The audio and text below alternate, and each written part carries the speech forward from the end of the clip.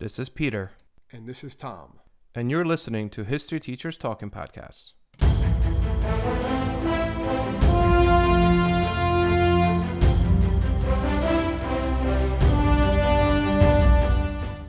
All right, this is Peter Zablocki and Thomas Reska, and welcome back to our podcast. All right, Tommy, number 61. 61. Wow, there you go. We're not going to have an asterisk next to this one, are we? No. You don't know you don't know what that refers to, do you? No idea. That would be a podcast. Well, no. Why? What does that mean? What? The 61 with an asterisk next to it. You don't know what that means? Nope.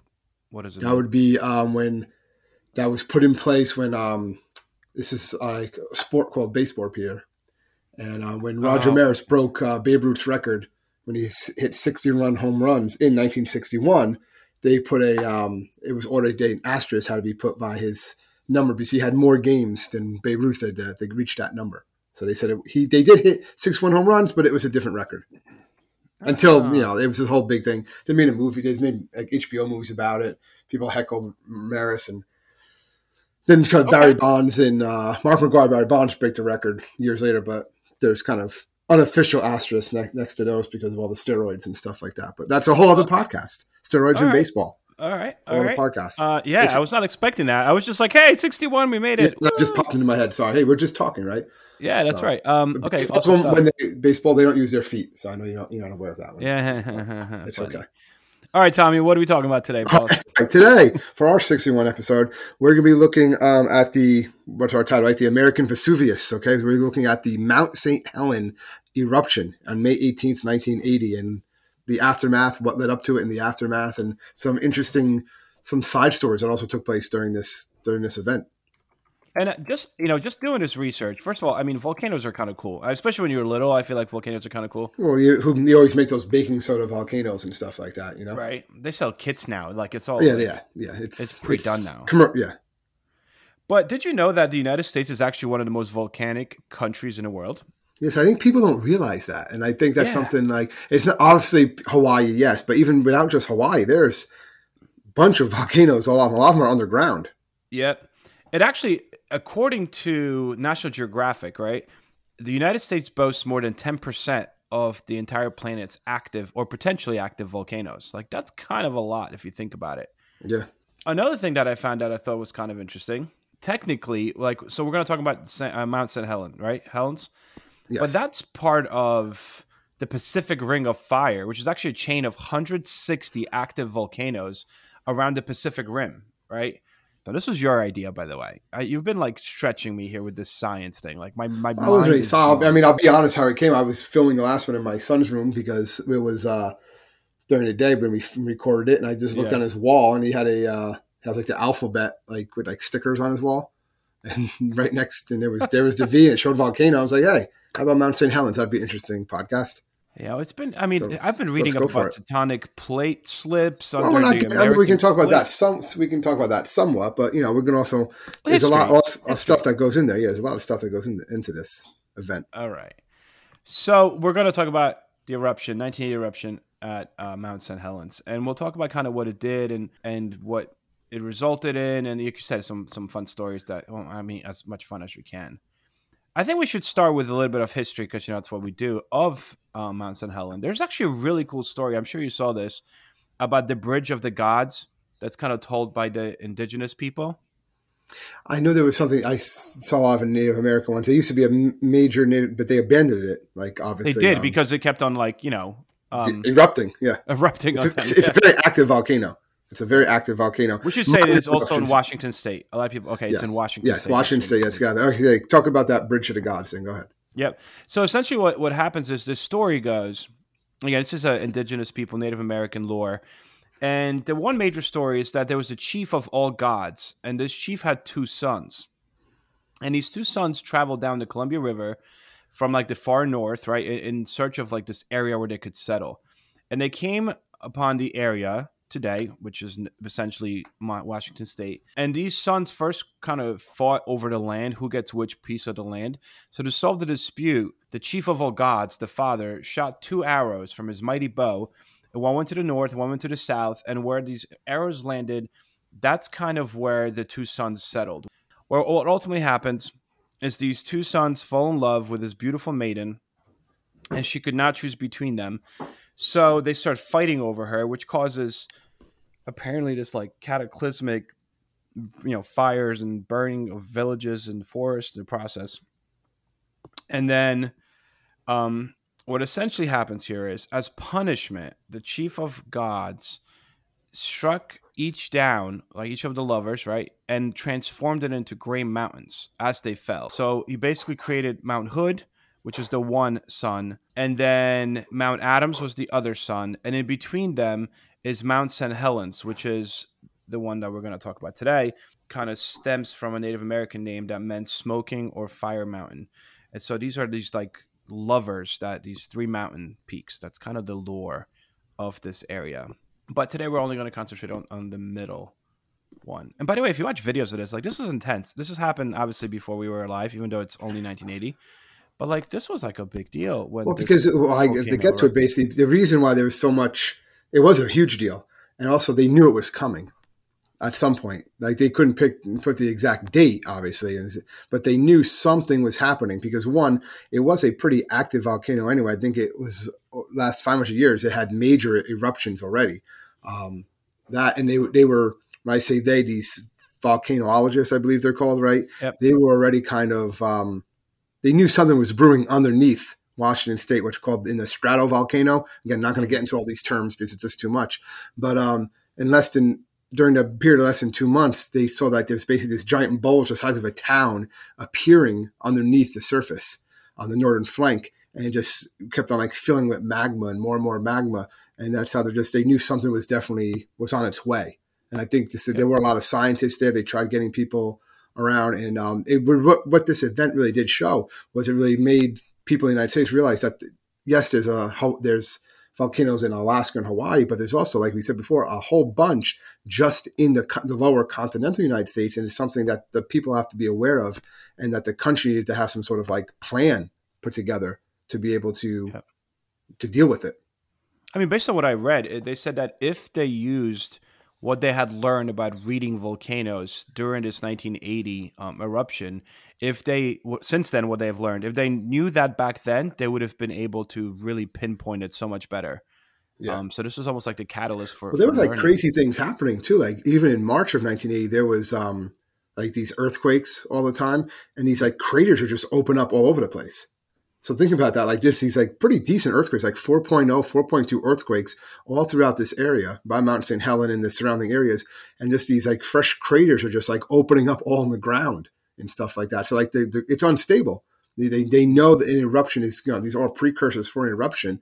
And yet, so they are carting it off, but there's people that refuse to leave. And then more and more scientists and photographers are coming because they want to, get glimpses of it and examine it, of what's going on.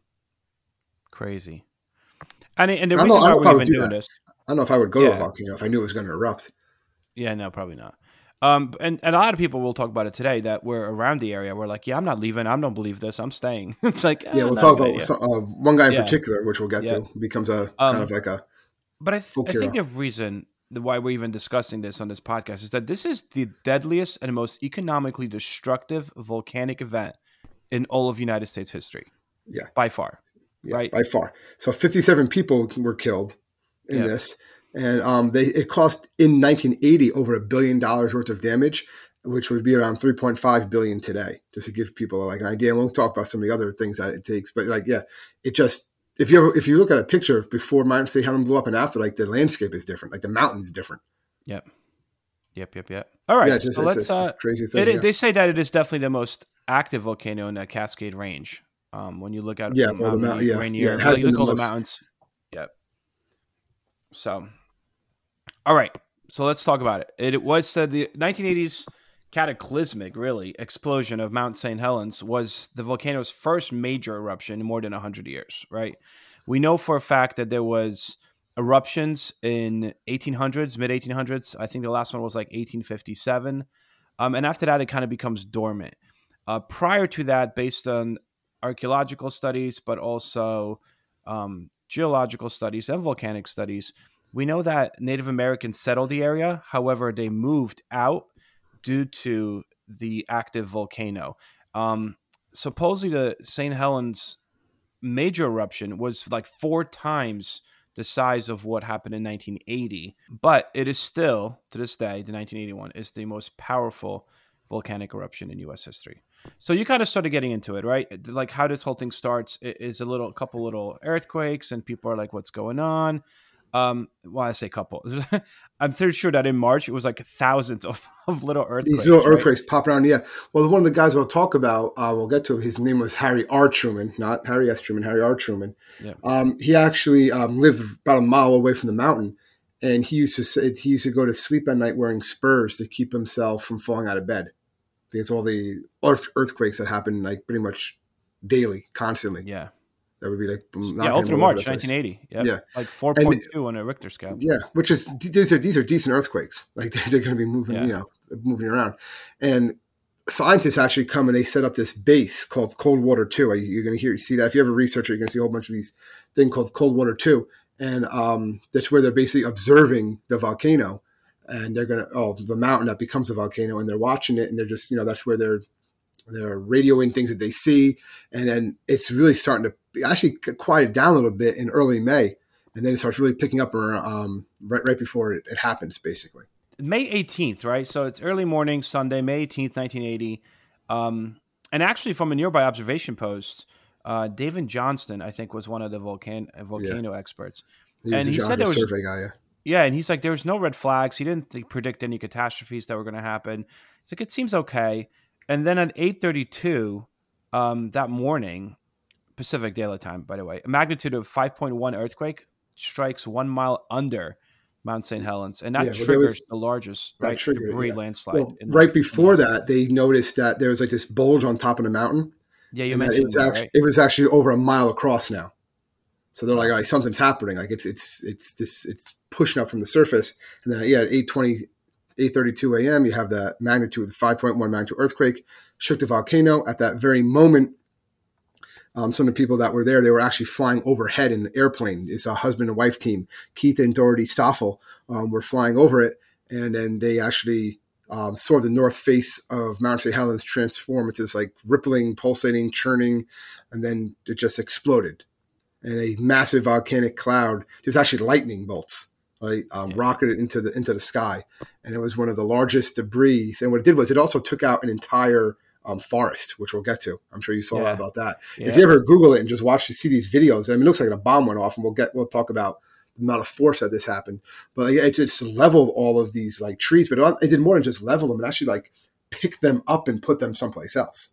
Like it moved an entire forest, which is crazy. So you're having that. You're having the obviously the magma and the gassy magma too, which is this like superheated air, which is flying ash, through. rock, volcanic gas, steam. They said the It blast was moving at over 300 miles per hour. Well, so at one point they were able to reach that. It reached a velocity of up to 670 miles per hour. And it covered 230 square miles area north of the volcano with just debris. I mean, it was just like a blast. And this superheated went out gas, 670 miles per hour. Yeah, nuts. Yeah, and it was over 600 degrees Fahrenheit also. So this is like, I mean, it's just vaporizing everything that it touches. It's just obliterating everything that's there. And like 13 miles away from it, plastic bottles and stuff melted in the air, melted. That's what they're talking about. And it was they say that it was really just like, hell on earth. And Johnson actually saw this from Cold Water 2. He jumped on the radio and said, Vancouver, this is it. And it pretty much engulfed him. Yeah, he died right away. He died instantly. And then there was Jerry Martin was an amateur radio operator who was also observing it from Cold Water. And his last words were, "It's going to get me too." Like they're watching this cloud. There's like, this cloud coming down the mountain. They can't get away. They're just looking at it. And they're like, that's it. Because once it gets, they said they probably died for something called heat shock, which is like the intense. So they said, luckily, more than likely, they felt no pain. It's just like a huge compression of like heat that basically just shuts you off, more or less. And then because it's over 600 degrees, you're just, there's no remains. Oh, yeah. It's just turned to ash. Did you see this? That it was estimated in certain areas that the blasts reached or actually surpassed supersonic speed in some particular areas. Also, another thing that I found interesting is that the thunderous blast was heard hundreds of miles away, right? Mm-hmm. but it wasn't really heard loudly in the immediate zone around Mount St. Helens because it was like the so-called quiet zone, which I thought was kind of interesting. But the blast tears off, like 1,300 feet of the volcano, of the top of the 1,300 feet, right? Yeah, I mean, it shot over 8,000 feet into the sky. Yep. It leaves a whole new crater behind. It demolishes every tree within a 6-mile inner radius, right? Like just gone. And it says it's estimated that 4 billion board feet of lumber was destroyed. I mean, this is like, that's what they're known for, is that lumber. I mean, this was economically, we're not even just talking about disaster itself, but the aftermath of that is just surreal. But then the ash cloud, I mean, that gets pretty crazy too. Yeah, it blocked out the sun.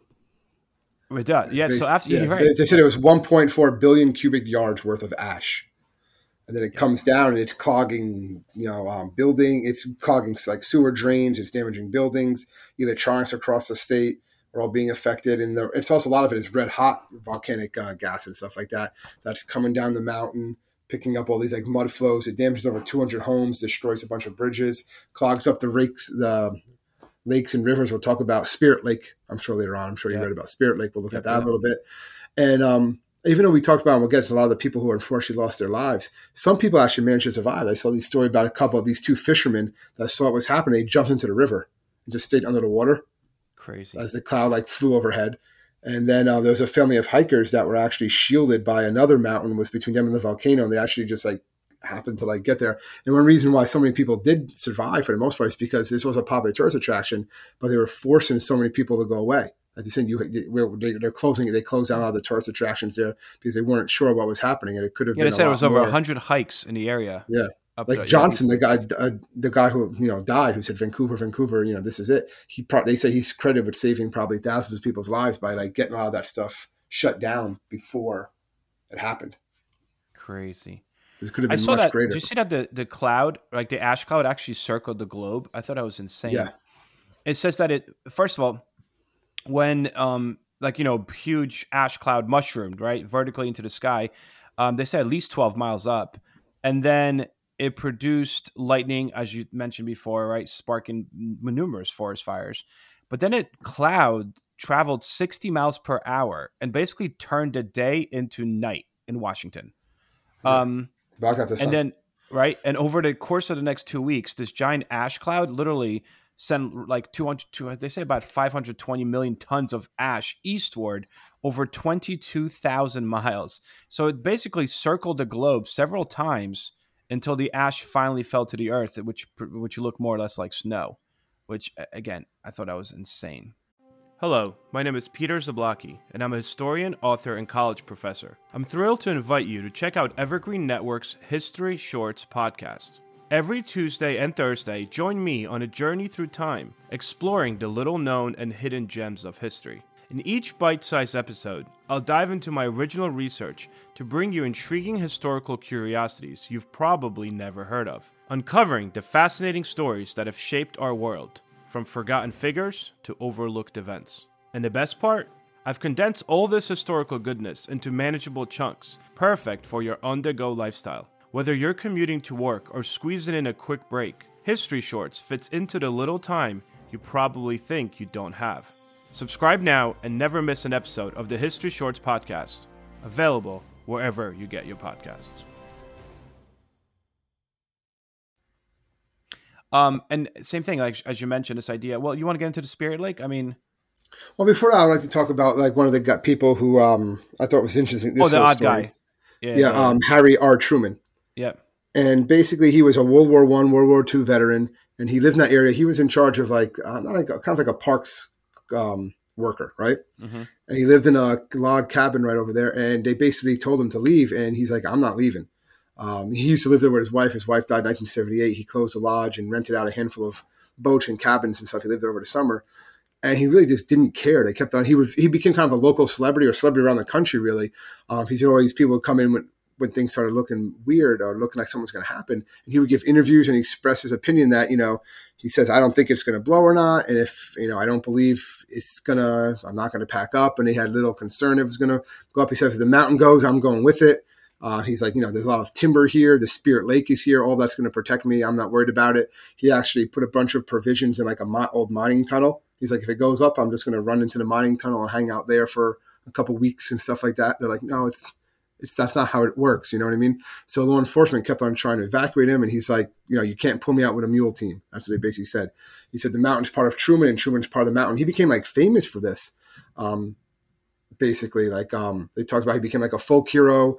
A lot of children in the area wrote like songs and poems to him. A group of children from Oregon sent him banners saying, "Harry, we love you." They wrote him fan letters, and he actually like started crying because they were so sweet. He actually took a helicopter ride to visit the kids and say thank you and stuff like that. So it was like crazy. And later on, Man, they sent him letters. He actually gave them letters in volcanic ash. And then actually, this is kind of sad. Later on, after the eruption, he obviously gets he killed in the dies. Yeah. eruption. Those same students sold the letter and the volcanic ash, and they used the money to buy flowers for his family after the Wow. eruption. These like group of Wow. fifth graders. But it was like this huge thing, and he was like, there's still There's like a plaque for him, there's right? a plaque for him there. There, he basically lives in that lodge with him, and he had 16 cats, and they were all just vaporized. And then, apparently, a lot of people were like, "Oh, do you think he survived? Do you think he survived?" And even his sister was like, if anyone would survive, it would have been Harry, but obviously he didn't. There was no way to figure out what I could have never happened. got But that. Like, if there's a cataclysmic, nature, whatever happening, when people don't want to get out of their house, like whether it's a flood or earthquake or a tornado, like, no, I'm not leaving. Like, I don't understand that. I don't know, he was an You older know, man. Like he just was like, "That's it. This is my." This is a guy I who guess all right. saw Oh World man, War One. I You almost know what I said mean? go out with a bang. I feel bad now. Oh, that's Man, rough, man. That's rough. I know. I But didn't mean that. yeah, no, he was just kind of like he said, if it goes up, I'm going up with it. And he really thought the lake and stuff would protect him. Like we said, and there was a lot of timber, but the explosion was so much that it moved that entire forest. And then Spirit Lake, I think that kind of goes in what you were talking about with Spirit Lake now, because it destroys that lake for a period of time. Crazy. Well, basically, what happens is this, they call it a tsunami or an avalanche of just everything, right? Logs and volcanic ash and everything else it's picking up all get taken and just dumped into this lake, right? And it Yep. creates this massive tsunami. It actually creates a giant wave over 800 feet high. It forces a lot of this water out of the lake. And all the volcanic ash and everything else also destroys all wildlife in the lake. Everything's dead.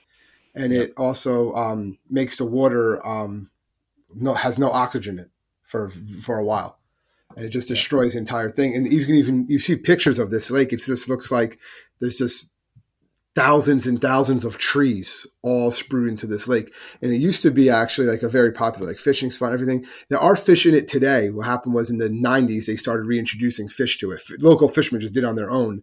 Yeah. But within a couple of years, they started like frogs and stuff started coming back and some algae started coming back, which replenished the oxygen and stuff like that.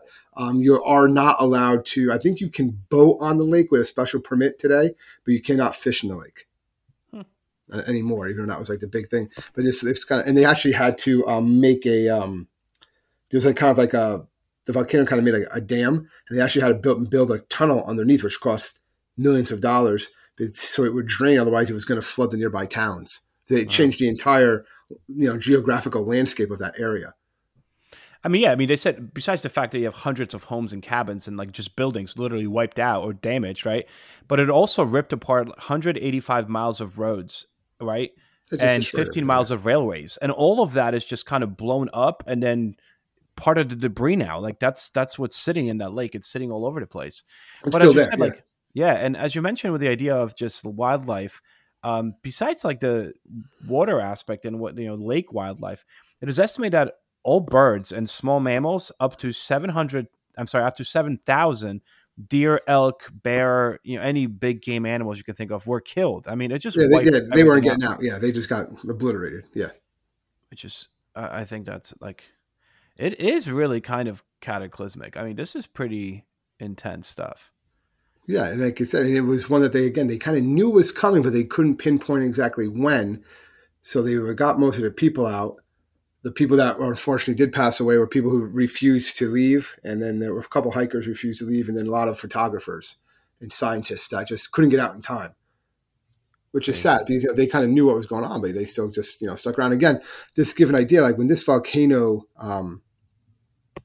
goes up, it's huge. Like the power is 20. It says it erupts with 24 megatons, which is there's a mass amount of energy. It's 1,600 times more powerful than the atomic bombs dropped in Hiroshima. They said it's greater than all the bombs dropped in World War II, plus the atomic bombs. Wow. So you can see how like this massive magnitude that what this was, and in fact, only 57 people died. And I'm not diminishing that those are 57 lives lost, but like it could have been much worse. And the eruption lasted for hours. It wasn't just like a one time one eruption. This was like numerous eruptions that were taking place, and it lasted for more than 9 hours. Wow. So it's just 9 hours of like constant just eruption. And I think we should kind of not avoid the fact that U.S. Geological Survey, right, is very adamant today that Mount St. Helens will likely explode again during our lifetime. Like the agency predicts that there's going to be an explosion of the magnitude of potentially 1980, in our lifetime, which I think is crazy. Yeah, I they mean, said it could happen. Yeah. it's still considered. So the U.S. Geological Survey that is done every few years. It was just updated from the last one, which was 2005. They just updated it like 2 years ago. They look at potential threats of American volcanoes. And what that really kind of makes us a big difference is that a lot of communities have moved close to these volcanoes, which was not really the case 100 years ago, you know what I mean? Or 50 years ago, per se. So they actually rate Mount St. Helens as a very high threat to this day in 2021 because of the impact that a potential eruption could have. I mean, the volcano is just over like 50 miles from Portland, Oregon. It's less than 100 miles from Seattle. You know what I mean? Like at the end of the Yeah, day, and the ash, how if it close we goes are. again, the ash is going to go all over the place. Like it's going to affect that area. So Hawaii's number one of the 18 volcanoes that are considered a very high threat in the United States. Hawaii's number one. Then you have Mount St. Helens, which is in obviously Washington, and then Mount Rainier in Washington, and then you have a couple in Alaska. Actually, Alaska is forming a pretty big issue. There's like a fear over Alaska mainly because of the amount of air traffic.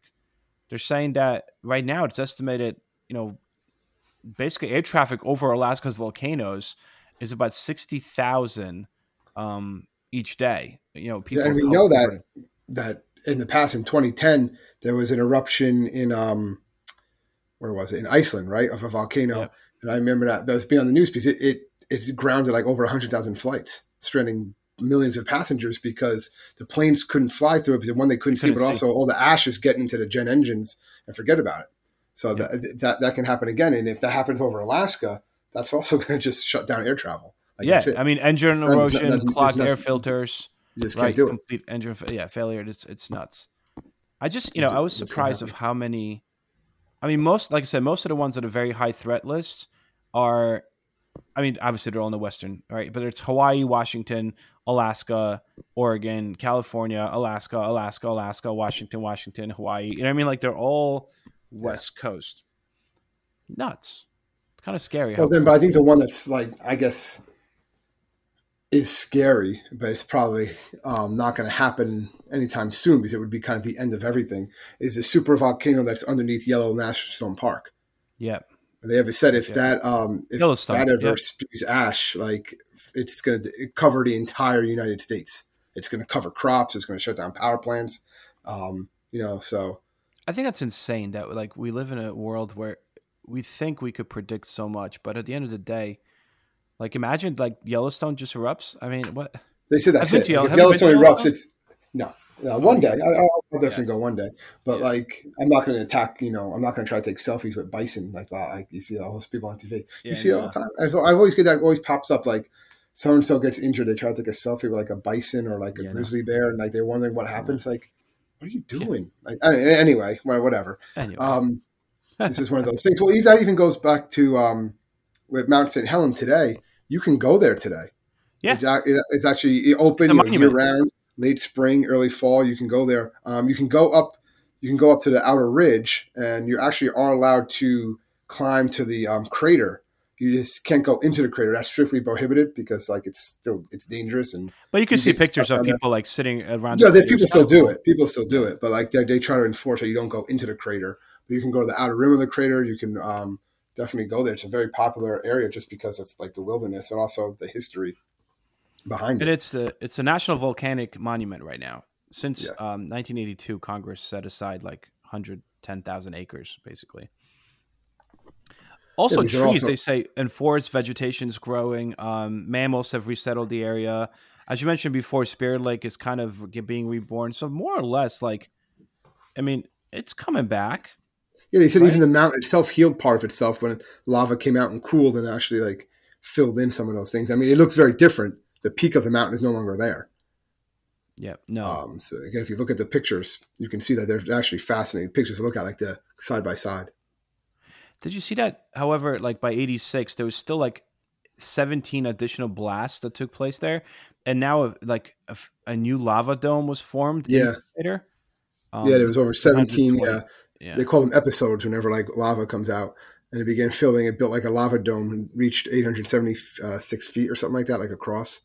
So that was big. And then 2004, it was when it restarted again, right? It was pretty inactive from 86 to Well, they erupted 2004. continuously. Again, when you say erupted, these aren't like massive eruptions, but it basically means like smoke and ash, all that stuff is coming Yeah. out. It did it continuously for 4 years. So if Yeah. you think about it, like and then that's when the lava dome actually grew bigger and stuff like that. Yeah, So between 2004 and 2008, which they said it dumped enough lava into the crater floor to like fill out 36,000 Olympic swimming pools.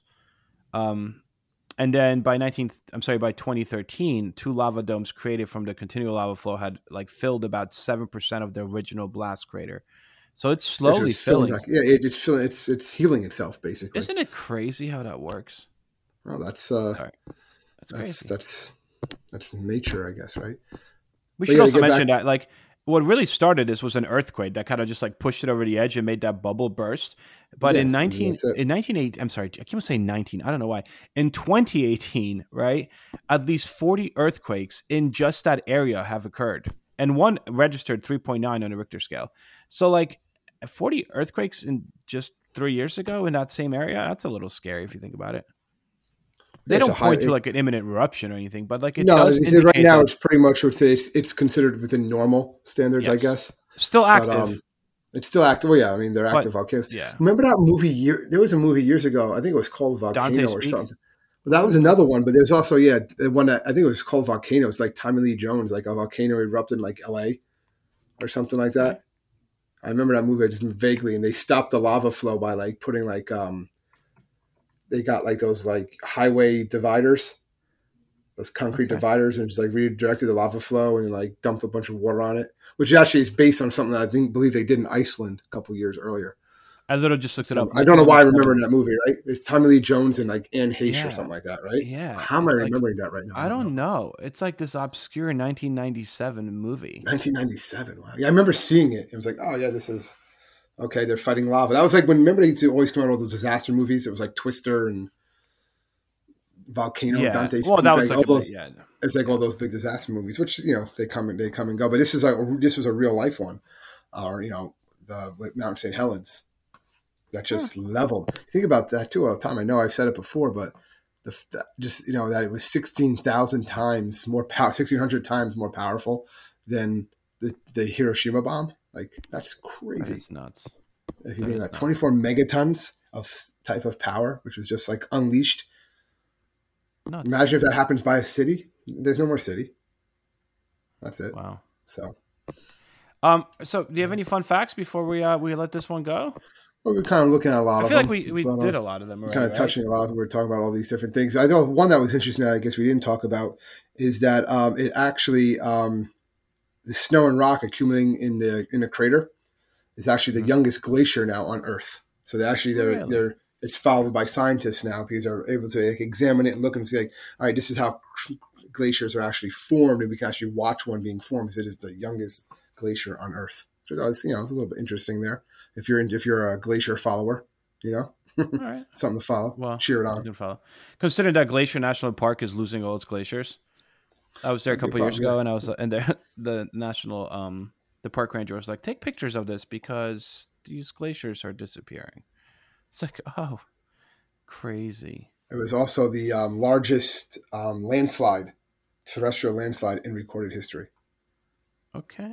Of all the stuff just flying down that mountain. Remember, so fast too. So anyway, I think this was a fun little episode. well, Right? I yeah. mean, again, I don't fun want to is use a the word fun there, Pete, but probably like I interesting, know, maybe thought relative provoking. term. Fun, yeah, Yeah, okay, maybe I not. guess Maybe because not. we're talking about it, all this time, after it took I can't believe place. how recent this was. Like, It really was. It was before our time, but not that much before us. Yeah. Obviously, as kids, I remember kind of hearing about it. I'm sure a lot of our ourselves listeners, about it. that people that are listening to this right now, you guys might have been alive when this happened. Maybe this was one of those, like, where were you when this happened? I mean, definitely if you are from Washington State, this would have been something. Such a big deal. You're from that, yeah, definitely. Yeah. Because it's just one of those events. I mean, it is a major event. It's the most destructive volcanic eruption in U.S. history. Cray. Anyway, well, thank you everyone for tuning in once more. We really truly appreciate it. If you need to find us, please look for us online at historyteacherstalkingpodcast.com. You could also find us on various social media outlets. And please do not be afraid to click that subscribe button. It helps. Not monetarily, because we don't have any money for it. We don't get any money. Yes, we don't collect any money for this. It's not However, why we do it. Yeah. However, it does help. So with that, I hope you guys have a nice week, and I'll see you guys next week. Enjoy. Stay safe, everybody.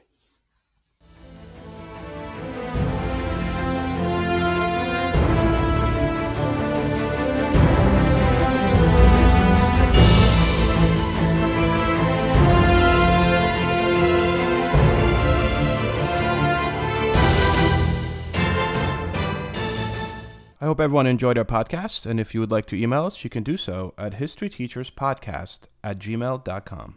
Around 10,000 BCE, families and tribes of the ancestors to the people of Britain would arrive in the southern part of the island after crossing from land that bridged from Europe. The Welsh built houses, communities, kingdoms, and continued to survive through Romans, Saxons, Danes, and Normans. The language and culture influenced by these sources continued to change and thrive, becoming ancient and modern at the same time. Join me as we travel through the history, meeting the kings, queens, nobles, and everyday people that create and grew modern Wales from the seeds of the ancient past. Croeso, and welcome to the Welsh History Podcast.